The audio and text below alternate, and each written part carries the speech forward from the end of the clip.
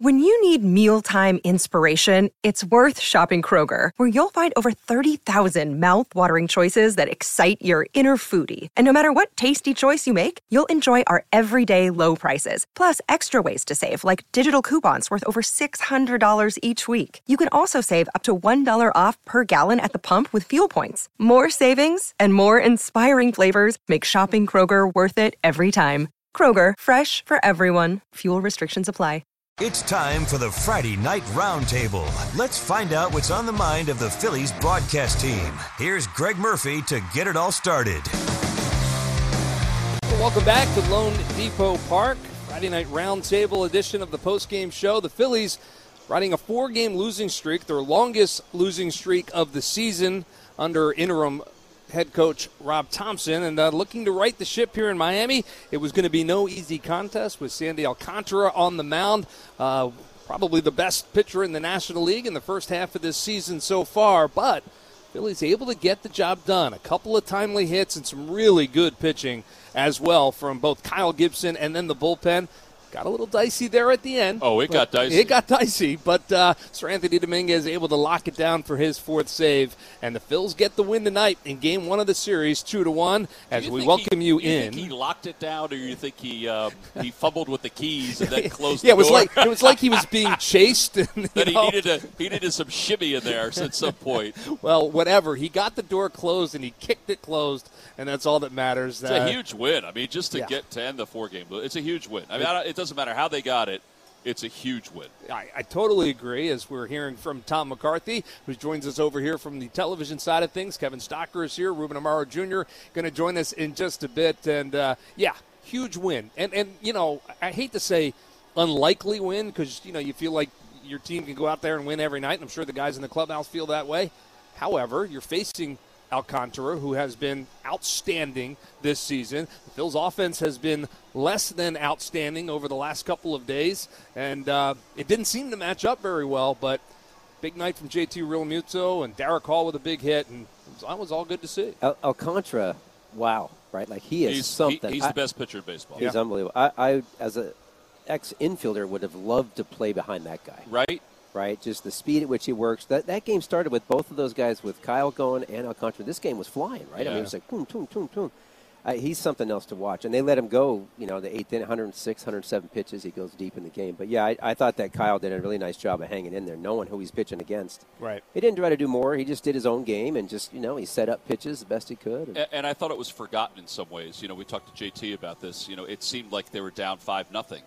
But in reality, it wasn't. Right.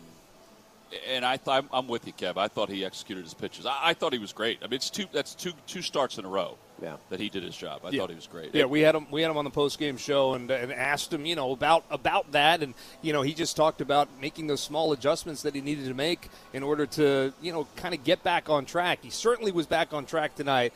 And Ruben Amaro Jr., who just joins us now, watching Kyle be that kind of pitcher, man, if that's what the Phils can get in the second half of the season, that's going to be really good for this squad. Yeah, that would be very huge. I mean, there's no question about it. But I think JT hit on something in our post game about, about pitching, you know, having him pitch to his strengths and not necessarily to the hitter's weakness.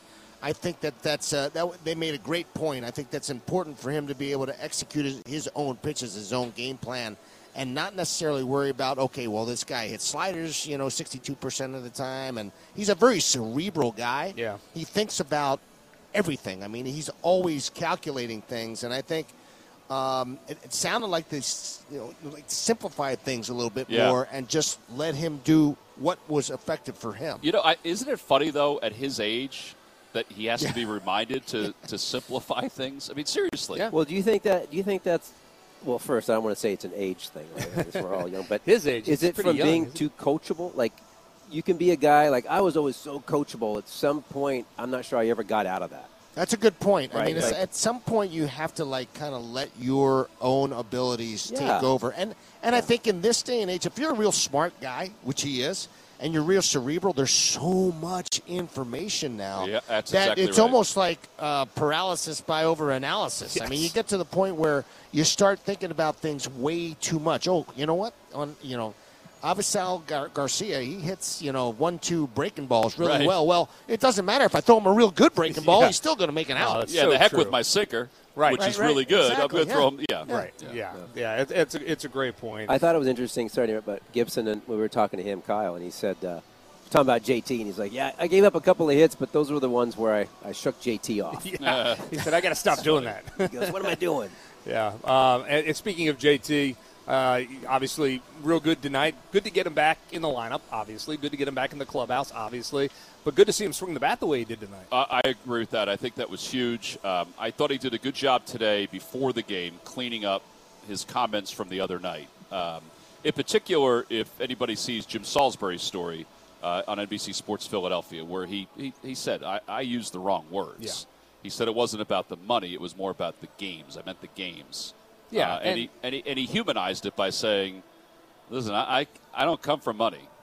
We didn't make money until I made money, my whole family. Right. So I thought that was part of it. And probably one of those things that you start saying it and you want to kind of, the toothpaste gets out of the Let me tube. get it back. I get it. You know that's not what I meant, right? Yeah. Well, hey, how many of our kids have said that?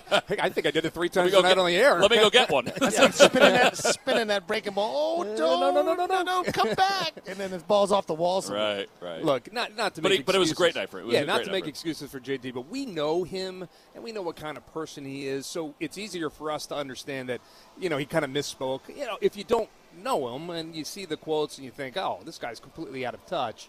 But I think it sounded that way. Yeah, it did sound that way. But I think it's easier for us who know him to be like, I understand that JT isn't that way. I thought he cleaned it up today, and I thought it was great.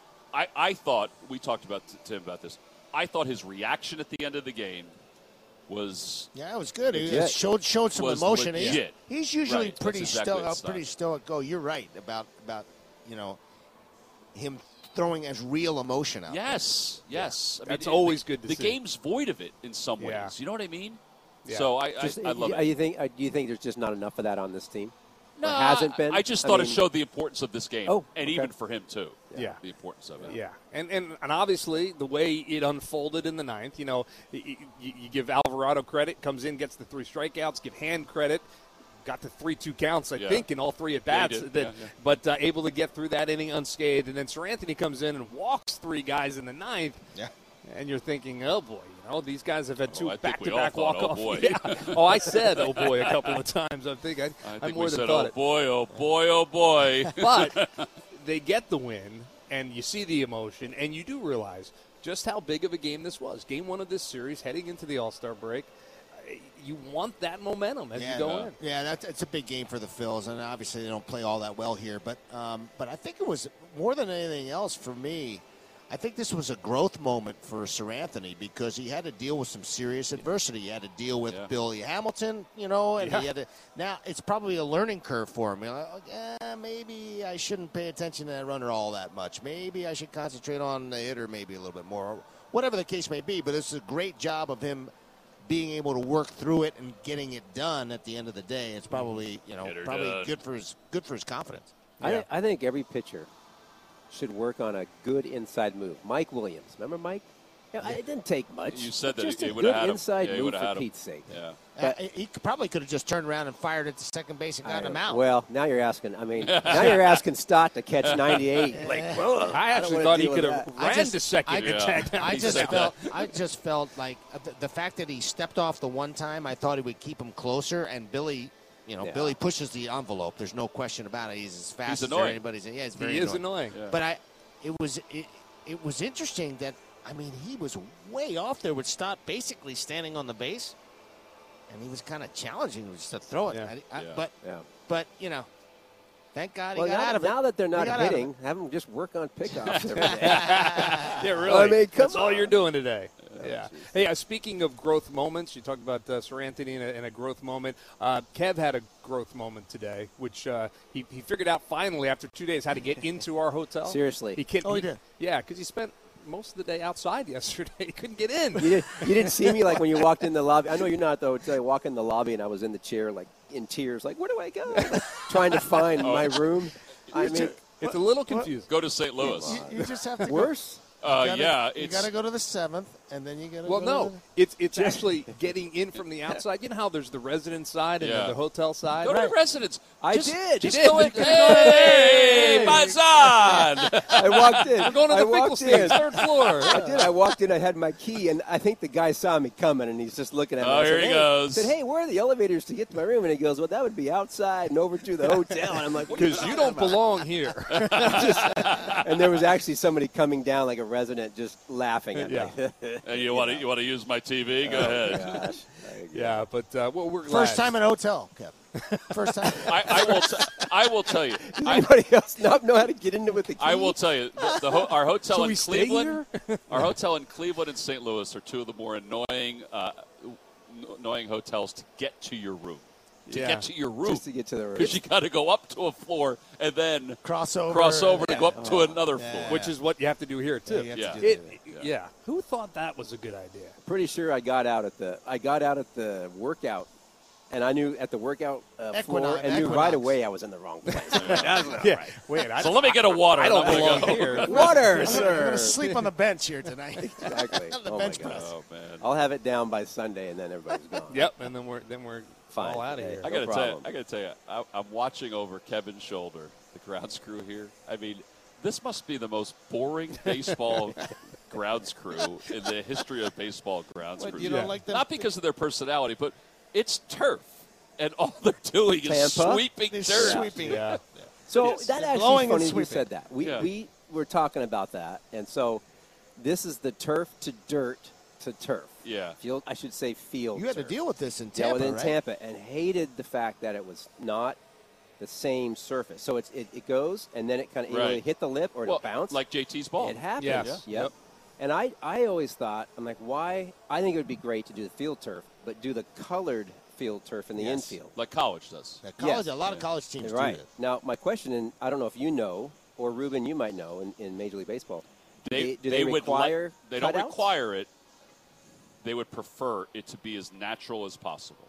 So, but they would allow it because I wasn't sure if they would actually allow it. I'm not positive. I shouldn't say that they would. I was on the committee when we ended up switching from the turf from the vet to the field turf, and there was some discussion about what was allowed and what wasn't allowed, and I can understand that because it was strange. I remember the infielders talking about that a lot, going from turf to dirt to turf. It's just a different bounce. It's not the same as grass to dirt. Well, it won them grass. the game tonight. It did. You're right about that. I mean, we were talking about that beforehand. And it we happened. should be glad right on that lip. They had some dirt. It's going to be so boring, though. I mean, look, the guy dragging the infield. Look how slow he's going. It's they got to earn their. They don't want to get any of the dirt. Well, you had a conversation with the head groundskeeper. He used to be today. Yes, I know. He was in Philadelphia, and you said, how's the turf? And he's like, it is what it is.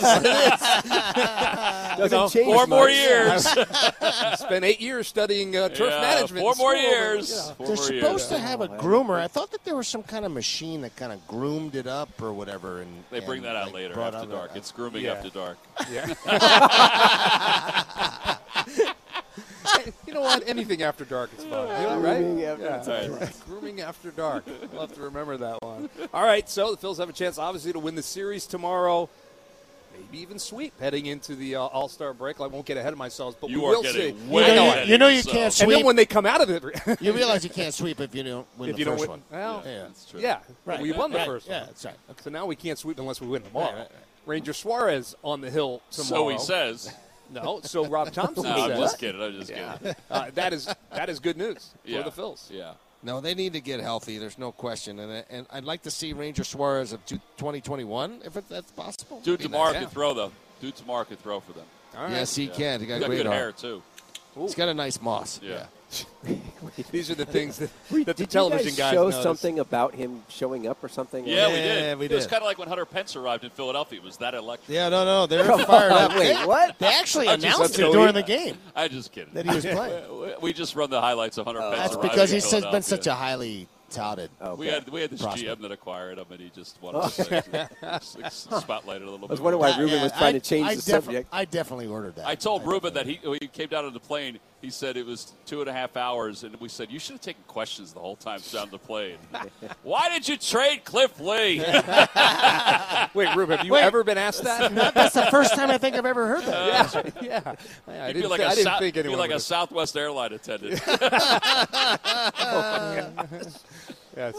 He is that funny. Those Southwest They are funny. They're funny. They're funny. All right, guys. Well, speaking of funny, we're not, so we'll call